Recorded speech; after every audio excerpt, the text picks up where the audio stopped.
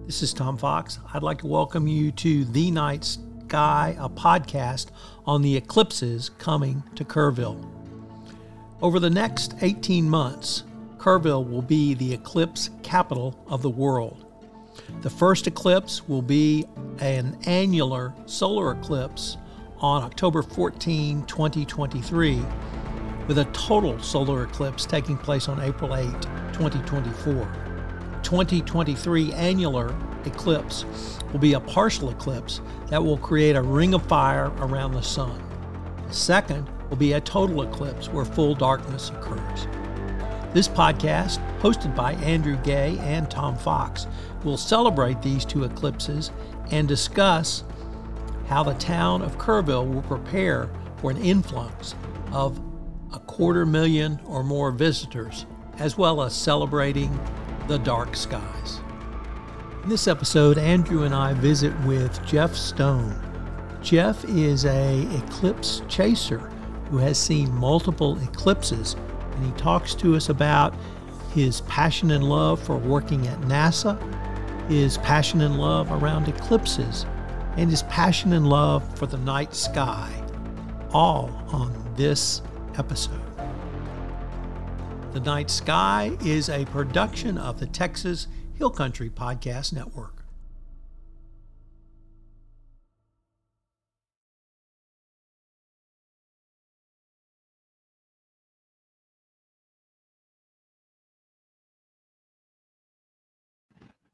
Hello and welcome to episode 2 with Mr. Jeff Stone. I'm your co-host, Andrew Gay, along with Mr. Tom Fox. Hello, Jeff. How are you doing? Thank you for being here. Hello, fellows. I'm doing great. Thank you very much for having me. Yes, we're really excited to talk to you today about the solar eclipse, the two solar eclipses that are coming to our area later this year and the beginning of next year. So let's jump right to it. Let's start off with maybe just an introduction of who you are and some of your background. Hi, again, thanks for having me today. I was an airplane mechanic in the Air Force long ago and really enjoyed doing that. And I finally realized one day that I need to have a college degree to do something besides work on airplanes. And lo and behold, I finished my degree and ran across an opportunity to go down to the Johnson Space Center and interview for a job to help the astronauts fix their space shuttle while it was flying. For whatever reason, they hired me, and I got to do that for 29 years or so afterwards. So that kind of really cemented my aviation and science kind of interest that I've had all my life. And I got involved in a lot of different things, and I met my wife. We heard about a trip that was going to be going down to Mexico to see the eclipse in 1991. Thought that might be a fun thing to do. And so we did. And it was unbelievable. It was life-changing, literally. We flew down to Puerto Vallarta with maybe 200 people all together and witnessed the eclipse that was almost 7 minutes long, which is just hard to wrap your head around. Wow. The one we're going to have is going to be 4.5 minutes, so that's pretty good. 7 minutes is a really long time for darkness in the middle of the day.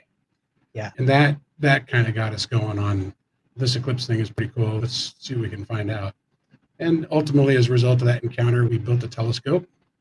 We even ground the mirror for it, did the whole thing. It's even made out of hockey sticks, so it's unusual. And so we just kind of got into the whole sky watching thing. And part of coming to Kerrville was for the dark skies that are here. And Houston is not a good place to be looking up too much because the night sky is barely there. There's a handful of stars, and it's really very disappointing. But come out here to the hill country, and it's wonderful. So that was part of our decision to wind up here. And then the eclipse was another part of it, even to the extent that we predicated our land purchase on how close it was to the center line of the eclipse. Nice. We wanted to be home on eclipse day. Yeah. Right. Tom? Yeah, where did this passion come from? Was it your work at NASA? Was it you saw something when you were a little boy? Did something fire you in high school or even in the Air Force? Actually, when I was pre-high school, I was in the Boy Scouts and continued that through high school. Even though I didn't get real far in the ranks, I was just enthralled with the idea of going out camping and watching the night sky. And we did an astronomy thing one time, and I was pretty much hooked on looking up at that point. And then I also had a aviation background. My mom's brother was a fighter pilot in the Air Force, a retired brigadier general. And so I was very interested in airplanes, just anything having to do with flying, and including birds. I love to go watch birds too. Something that moves around has been a passion for a long time. How about your work at NASA? I've interviewed a few NASA folks over the years, and there seemed to be a real esprit de corps, even to this day. Simply the lunar programs from the 60s and 70s, but people are really proud of NASA, proud of their work, and felt like they were doing important work, like I said, literally up to this day. Oh, absolutely. And your timing on that question is excellent. Today is the second week of our daughter's job working in mission control, following in mom and dad's footsteps. Wow. And we could not be prouder of that little girl, our little girl. Yes, there's an absolute esprit de corps. She senses it, and we've talked about that she's been there a week and a half now. And we've talked about it. And she's stepped into it, and she's soaking it up and really enjoying that. And I was really blessed to have the opportunity to start working there in the late 80s, early 90s, because there were still a lot of guys left over from the Apollo world. I say guys. There were a few ladies there too, but mostly guys. The opportunity to work with those people and see what they did, how what they did matters to them. It was just amazing. And these people, when we went to the moon, I can say it like this, they didn't know what they were doing. They had a good idea what they were doing, but it had never been done. And they were just making it up as they go. And to have the kind of confidence and smarts and, of course, resources to be able to do something like that is just a real rare occasion. And I just love talking to the Apollo guys. I got to meet John Young several times, walked on the moon. He fell down on the moon a bunch of times too. His suit got dirtier than any of the rest. Wow. And so to talk with him and work with the engineers and other people that were around there was just absolutely amazing. And it spoiled me terribly. I was not prepared for a little stint that I did when I left NASA to work at an ice rink. We needed a manager. I thought, looks like fun. I'll give it a shot. And it was fun for a little while, but it was not me. And I wound up going back to NASA. But part of it was working, at least in the part of NASA that I was in, which is mission operations. Everybody wanted to be there and wanted to do their job. And an environment like that is just almost impossible. Yeah. So everybody was can do. Everybody was, we're going to get this done. You can't do that. Well, you watch. We'll get it done. And we did lots of things like that. And my particular job was called in-flight maintenance, which is exactly what it sounds like. When the shuttle was flying, when it was on orbit, if something broke, they had to fix it, or they decided they didn't need it. But there was a lot of redundancy. But most of the time, we tried to fix things that went wrong. And most of the time, it was something that we hadn't anticipated. So we had to make it up as we went. And that was so much fun. I loved it.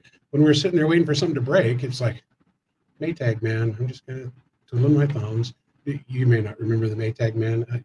You probably do. Okay. Loneliest man in America. That's right. And we lonely sitting in our console in the back room of the Mission Control Center until essentially, Houston, we have a problem. And then we'd swing into action and work with all the system specialists and all the people who were affected by whatever was wrong. We'd work with them and say, hey, this is what the crew can do. These are the tools that they have. And we'll put together a procedure. And we did. And send it up to them. And then we'd look over their shoulder as they executed it. Almost all the time it worked. And we saved the day or whatever. And that being in an environment of people that are so committed to getting the job done was just absolutely amazing. So when I went to work at the rink, that wasn't what I found. I had a lot of good friends there that were working there, but it was an entirely different story. And I was so spoiled by NASA. I said, I'm going back to NASA. Shifting gears just a little bit, let's get into maybe the eclipses that are coming here. We have, let's see if I get this right, the annular eclipse that's in October this year, and then the total solar eclipse that's in April of next year. Right? Yeah. So maybe just if you want to say a few words about what people, like a layperson like myself that's never really experienced, especially a total solar eclipse, like what could someone like myself expect from that experience of kind of setting up and getting ready to watch that? First of all, for the annular eclipse, you want to make sure that you for sure have the proper equipment for viewing the sun. And you can check it out today. If you go outside and you know where the sun is and you look at it, you're going to look away immediately because it's going to hurt. You're not going to look at it long enough for it to hurt your eyes. But if something draws your attention to it and compels you to look at it for any length of time, you can really seriously damage your eyes. So that's the number one thing, is make sure that you understand what you have and what you're going to be doing looking at the sun. You can do. There's a lot of ways of doing that. There are indirect methods. You can hold up a little box with a hole in it and look at the sun through it's a pinhole camera is what it boils down to. Oh, okay. It's one way of seeing what's happening without looking directly at it. And then there's, of course, the eclipse glasses. And we'll all be happy to know that the city of Kerrville is purchasing eclipse glasses, and they're purchasing a whole bunch of them, and they're going to make them available to us.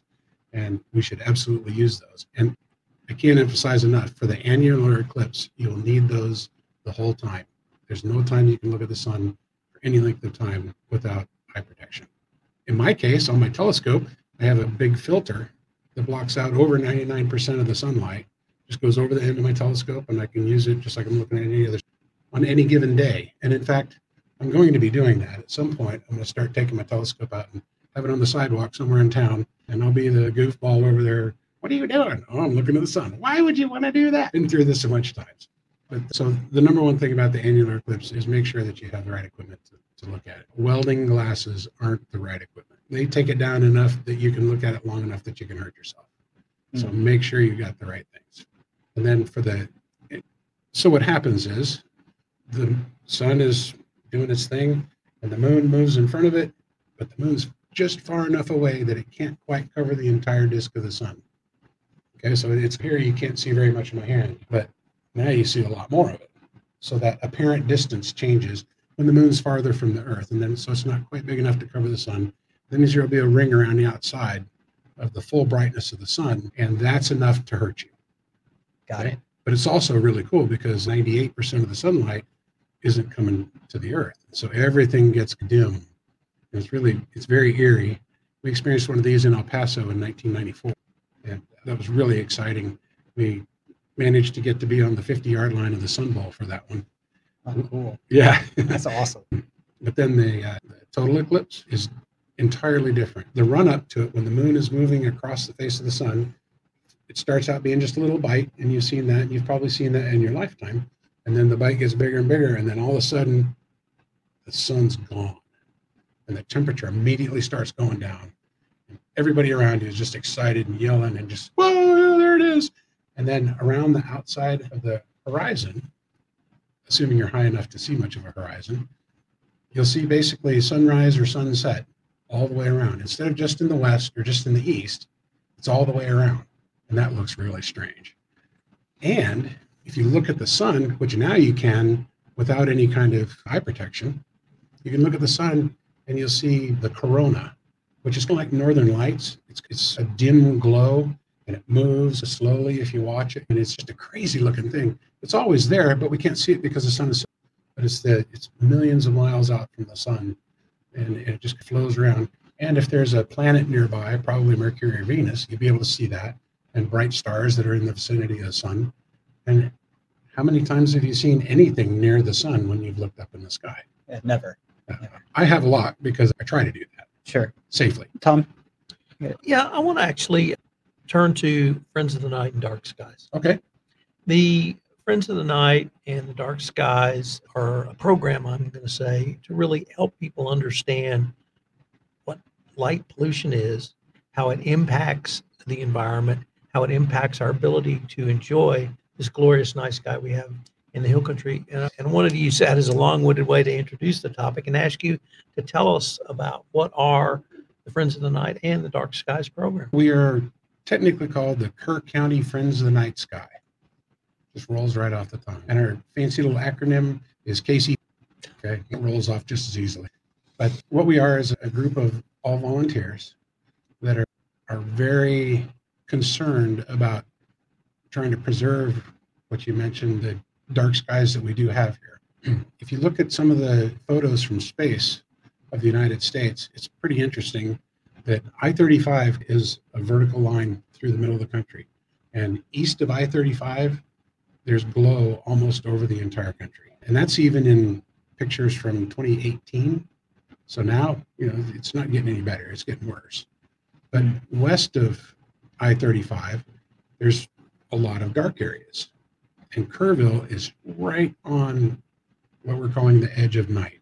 And that was the name of an old soap opera, wasn't it? That just hit me. The Edge of Night. The Edge of Night, yeah. They had the Maytag repairman as an ad. Probably. That's great. Anyway, so we still have pretty good dark skies here.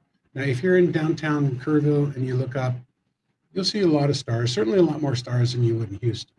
But at my house, which is right off of Goat Creek Road, not quite to the interstate, I go out into my driveway and I see the Milky Way. Virtually every, it's not cloudy. I see the Milky Way. Especially during the summer. I've noticed that here. Yes. Depending on what time of year, it's more prominent than others. But it's still the Milky Way. And the Andromeda Galaxy, you've heard of that? Sure. Closest one? It's the closest galaxy. Well, I used to know the the catalog reference. I don't remember it. it was M31. 31. That's Yeah. right. There you go. And it's got a satellite galaxy 32, which is not too far from it. Anyway, I can see the Andromeda Galaxy naked eye from my driveway. And that just warms my heart. I love being able to do that. I've got really good eyes, so that helps. But it is dark enough to be able to see it. Yeah. And that's really exciting. So back to the Kirk County Friends of the Night Sky. We've been an organization for, I think, almost 3 years. I think it started getting organized right before the pandemic started. And then I joined partway through. But I've been with them for well over a year now. And our entire goal is to try to educate people and make people aware of what they can do to preserve what we have and maybe even make it better. There's ways to do both. And they're not necessarily difficult. They're not necessarily expensive. In fact, that's changed a whole lot. Back in the day when some of those pictures of the night sky were taken, or of the Earth at night were taken, it was more expensive to try to find fixtures and methods of shielding or hiding your lights so they're not so upward pointing. But nowadays, that's just as normal as any other kind of fixture or installation that you can do. And there's no reason not to do that. And that's part of why the city of Kerrville has wisely recently passed the first reading of an ordinance to try to do the night sky within the city limits. And I'm real excited about that. And there's no question that's the right thing to do. The implementation, of course, is where all the details are going to be. So that really led to my next question which is, what's been the reception by the city of Kerrville? And can you expand it to Greater Kirk County as well? We, as far as I know, we've not made a real effort to talk to the county commissioners court about it formally. We have spoken with various members of them, and everybody. How can you say you're not for dark skies? It just doesn't make any sense if you think about it. And the problem with the county is they have limited ways of enforcing anything. So even though they can make proclamations and say, yes, we want to preserve dark sky, which they have done, as far as passing any kind of laws or ordinances, that's not something that's going to happen. But we are trying real hard to educate people. I went and spoke to a homeowners association last weekend to try to explain why we want to keep the skies dark and that there are ways of doing that very easily. And it can even save you. That was the first part of your question. You got it. I got it. Okay, good. Did you have any other questions you want to build on off of that before I kind of shift gears? I wanted to ask maybe out of your perspective and what you've seen out of your experience with seeing some eclipses in person over the years, what was the response from the local communities? I guess analogies about towns being overrun with a locust type of swarm of people. So I just wanted to see if you could talk a little bit about that and maybe what you've seen out of your personal experience over the years. I've seen 2 total eclipses. The first one was the one in Mexico that I mentioned. And what was kind of interesting about that was I was a locust. Our group got on a bus at our hotel in Puerto Vallarta, and we drove for 4 hours through the countryside to this place that this guy who organized it all, his name is Paul Maley, and he's an amazing person. He's done 75 eclipse trips. Wow. Or thereabouts, yeah. And lots of other kind of adventure vacation things. So he had figured out where the center line was going to be and where the maximum eclipse was going to be and where he thought the best weather was going to be. And it was a hilltop in probably maybe an hour inland of the Pacific Ocean on the western edge of Mexico. And the hilltop had an abandoned airstrip on it. and there was a little village of people that lived along the edge of the airstrip. And we drove our big old Mexican tour bus up there, which caught on fire, and we put out with our water bottles while we were driving. It's reminiscent of in-flight maintenance, right? I was going to say in-flight maintenance. Making it up as you go. Exactly. And so we got there, and everybody piles out of the bus. These are people, almost all from the Johnson Space Center. So they're techies, they're nerds. In 1991, and we didn't have cell phones. I had a camcorder, which was pretty amazing because I had access to one for my job, and the astronauts used to train with, and I brought that along so that I could video some of the things that were going on. It was kind of out there in 1991. And so all these people are standing around, or they're getting their telescopes that they brought to observe and record the thing with, and all this, and we're waiting and we're watching, and these high clouds are coming in. Oh man, it's cloudy. What are we going to do? It's not like we're going to get in our car and drive somewhere else. I mean, we're hoping the bus is going to get us back to the hotel. And we actually were on two buses. One group of people decided we can't take the risk. We're going to get on the bus and go down to the beach and try to watch the eclipse from there. So they saddled up and headed out. And we stayed at the airport. And it was very interesting because as clouds they were real high, thin clouds, and they were moving really slowly. And we had a satellite phone to call back to the weather guys at the Johnson Space Center and get the latest, what's coming down from the satellite views right now for central Mexico. And that was actually just amazing to me.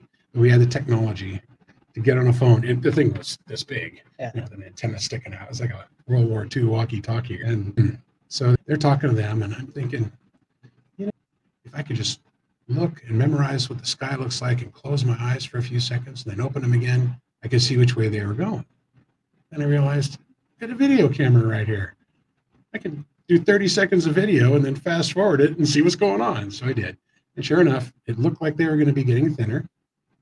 And as it turns out, they did. And I think it was partially a result of the temperature change of the eclipse happening, because the solar energy changes. Once there's a shadow in front of it, there's a lot less energy, right? So we had these high clouds, and we're looking to the southwest, and all of a sudden you could see the black edge of the shadow. The shadow is like 150 miles across, and the one here is going to be 120 miles across. Okay. We're 60 miles from San Antonio, so the very edge of San Antonio is going to have total eclipse. We're going to be in the middle of it, and then Junction is going to be just inside the western edge. But we're dead center. In fact, my house is 0.97 miles off of the center line, in case you were wondering. And so back to Mexico, we see the edge of the shadow ripping towards us, and I had no idea how fast it was going. I've since learned it was moving about 1,500 miles an hour. And this thing just comes, and it was like the movie, I can never remember the name of it, Day Judgment, where the ship comes over. I don't know, but anyway, I get Star it. Wars. The cruiser. Yeah. At the opening of Star Wars. Giant darkness just everywhere. Yeah, Tom would know that. And around, I do. And around the edge, like I said earlier, it was like sunset all the way around. And the kids that were living in the little village over there started screaming and yelling and just being excited. Roosters started crowing. The mosquitoes came out like crazy. And you could feel the temperature go down immediately. And all the geeky astronomers are over there with their telescopes, and they're looking into their telescopes and watching this thing and taking pictures. I'm looking around just absolutely amazed. I have a video, by the way, on my YouTube channel that they've compiled of all this stuff, which was really fun to watch. What is your YouTube channel? Do you It's, know the name? Yes. My son likes to make up words, and he declared himself to be Mr. Jurgen So that made me Jurgen Daddy. So it's JURGEN DADY, Jurgen Daddy. And if you find that, there's a bunch of other videos there, but do Jurgen Daddy Eclipse and you can find it. It's almost 30 minutes, and it's a music video that one of the local guys, again, a bunch of techie guys, right? We had a meeting after we got back, and he requested any copies of photos or videos or anything anybody had, and took them to his place. And a month later, he was done with this thing, and he'd made a 30-minute music video of the Puerto Vallarta eclipse experience. It's really cool. It's really bad because there's a lot of this. I recorded off of VHS onto digital, so there's a lot of video noise and everything on it. So that was Mexico experience. There's a lot more detail to it. I remember I exclaimed in utter amazement as the shadow hit us. I looked at my watch and said, they were exactly right on what time it was going to happen. To the second, for where we were standing in Mexico. Somebody predicted that, and I'm still blown away by that. These things are moving through space and spinning, Wow. and somebody knows how to figure that out. But they're going to be right on, August 8th, 2024, and also October 14th, 2023, because it's going to happen right here.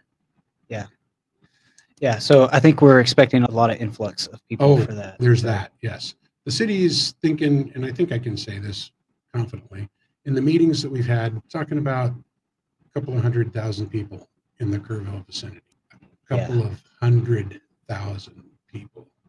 No, I know we were just talking about we will not be eating out that day. We'll be staying home. And I think a lot of people might be staying home from work. I would expect most people are going to be staying home from work. Ingram ISD has already canceled school for that day. If you think about trying to just get that many people in the vicinity of Kerrville, there's not going to be any roads that are passable in any way to reasonably think about it. That's one of the big challenges for emergency management, is making sure they keep lanes open for emergency traffic. Yes. Is that me? No. Okay. Outside. Motorcycle. All right. Yeah. I like motorcycles too. Yeah. But yes, so getting around on Eclipse Day on April 8th, 2024, which is going to be virtually impossible. And I just can't emphasize enough that local people in the area need to have thought about that and be prepared with whatever prescriptions or any other kind of emergency stuff that they have to have. Don't plan on going anywhere on April 8th, 2024 for anything. Sounds like it's a kind of a 3-day preparation or a 3-day gig if it's going to be on a Monday. I'm sure everybody will be rocking and rolling for the weekend. That's right. And the city's got great plans for all kinds of events. They've got 5 venues. Louise Hayes Park is going to be just overrun with people. We've got some other things planned. And the idea is that if all these people are here, hopefully they'll come in slowly. They'll show up and they'll nail down their little place and they'll establish where they are. But then the one thing that I've noticed about eclipses is that as soon as they're now, nobody's thinking about hanging out and sticking around. They're thinking about getting on the road and getting home.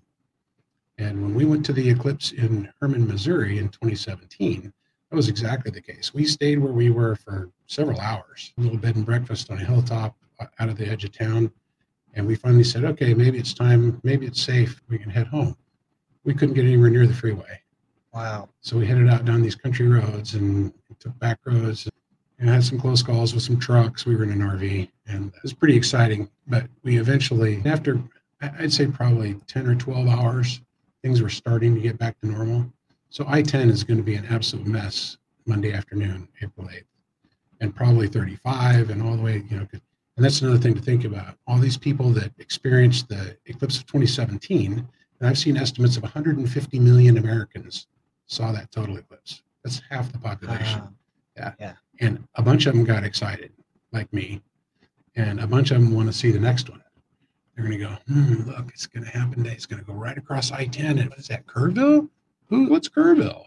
But look, we can go over to 35 and get there from Minnesota, or we can come from South Carolina and get on 10 and we're there. We are accessible to the entire country, and it is going to be a zoo. Yeah. So we need to think about that and prepare for that, both in terms of experiencing the eclipse and just getting through the weekend. Yeah. Most of the hotels and RV parks and everything are having 3 or 4 night minimums. So they're encouraging people to come in Thursday, Friday, Saturday, again, to try to throttle the influx and then try to get people to stay until Tuesday and not everybody leave at once on Monday, because it's going to be an experience in a lot of ways. Yeah. So you've told us about your YouTube site. If any of our listeners wanted any more information on either the Friends of Night or the Kerrville website, which would tell us a little bit more about preparing for the eclipse, what would be the best places for them? Sure. The City Convention and Visitors Bureau, Kerrville CVB. Yes, sir. .com, I think, is that right off the top of my head? At any rate, KerrvilleEclipse.com will take you there. And I believe also KerrvilleEclipse.org, but Kerrville Eclipse for sure, kerrvilleeclipse.com. Take you to the official website. As far as activities and planning, the Facebook page is where we're going to primarily be doing social media stuff. And that's just Kerrville Eclipse on Facebook. I finally went to it the other day and saw it, and there's not a whole lot there right now, but we're trying to get some content going and get some buzz going for that so that people can use that as a resource as well. And then the Kerr County Friends of the Night are part of the Hill Country Alliance organization. And so you can get to us through hillcountryalliance.org. Is that right? And then I should know the name of our website right off the top of my head. And I assume it's Kerr County Friends of the Night Sky. I was going to say, if you just give it a good old Google. Or DuckDuckGo. Or DuckDuckGo. Yeah. And that was an interesting thing we did after the meeting the other day. Somebody mentioned that Google didn't bring up Kerrville and Eclipse very readily. And so I got on DuckDuckGo, and it was like the number 3 thing that was on there. So it depends. Yeah. And it's hillcountryalliance.org. .org. Okay, Yeah. that's what I thought. Yeah. And they've got tons and tons of information. And real quick on dark skies, the Hill Country Alliance is affiliated with the International Dark Sky Association. And there's lots of good information there about why, besides being able to see the stars, there's lots of good reasons to try to preserve the night sky. All of nature has lived with dark skies since the beginning. And now in the last 100 years, we're taking that away. And that's really upsetting a lot of things, including people. Yeah. So there are lots of good reasons from a holistic perspective to work to try to preserve the night sky. Awesome. All right. Thank you again for your time, Jeff. This has been a great interview. I've very much enjoyed this. We look forward to continuing our education and learning about the Kerrville Eclipse and what we got coming up at the end of this year and the beginning of next year. Thank you guys for being here. Thank you, Jeff. Thank you very much.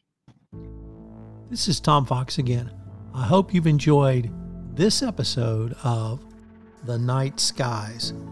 If you are interested in eclipses, or if you have an eclipse story to share, if you've lived through an eclipse, been through an eclipse, we'd love to have you on our podcast. So please give us a shout out. You can email me at tfox@tfoxlaw.com.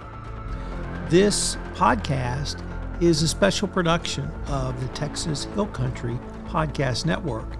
If you've ever thought about starting your own podcast and you're in the Hill Country, I hope you will also give us a shout. We'd love to talk to you about coming on to the Texas Hill Country Podcast Network, the only podcast network for the Texas Hill Country and its surroundings.